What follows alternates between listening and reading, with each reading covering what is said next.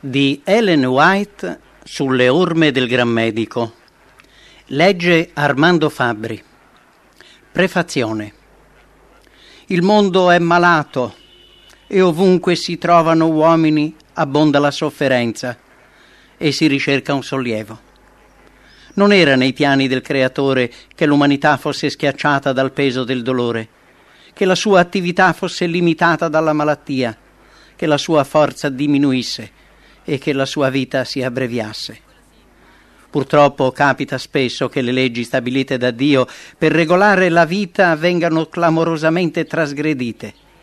Così il peccato entra nel cuore e l'uomo perde coscienza della propria dipendenza da Dio, sorgente di vita e di salute. Allora si manifestano le conseguenze della trasgressione: dolore, malattia, morte. Capire le leggi fisiche che governano il corpo e organizzare la vita di ogni giorno in armonia con queste leggi è un dovere della massima importanza. È necessario arrivare a comprendere quali sono i vari fattori che contribuiscono a formare la vera felicità, una casa serena, l'ubbidienza alle leggi della vita e giuste relazioni con i propri simili. Quando sopraggiunge la malattia, è essenziale far uso dei vari mezzi che, in collaborazione con le risorse della natura, ricostruiranno il fisico e riporteranno la salute.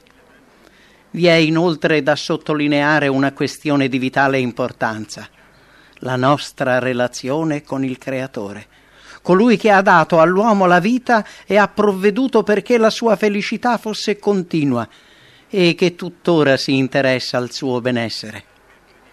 In questo libro l'autore, una donna di grande esperienza di vita pratica e particolarmente dotata di raro intuito e conoscenza, ha messo a disposizione di ciascuno, padre, madre, uomo e donna, intenditore e profano, una vasta riserva di informazioni circa la vita e le sue leggi, la salute e i suoi requisiti, la malattia del corpo e i suoi rimedi, la malattia dell'anima e il balsamo risanatore.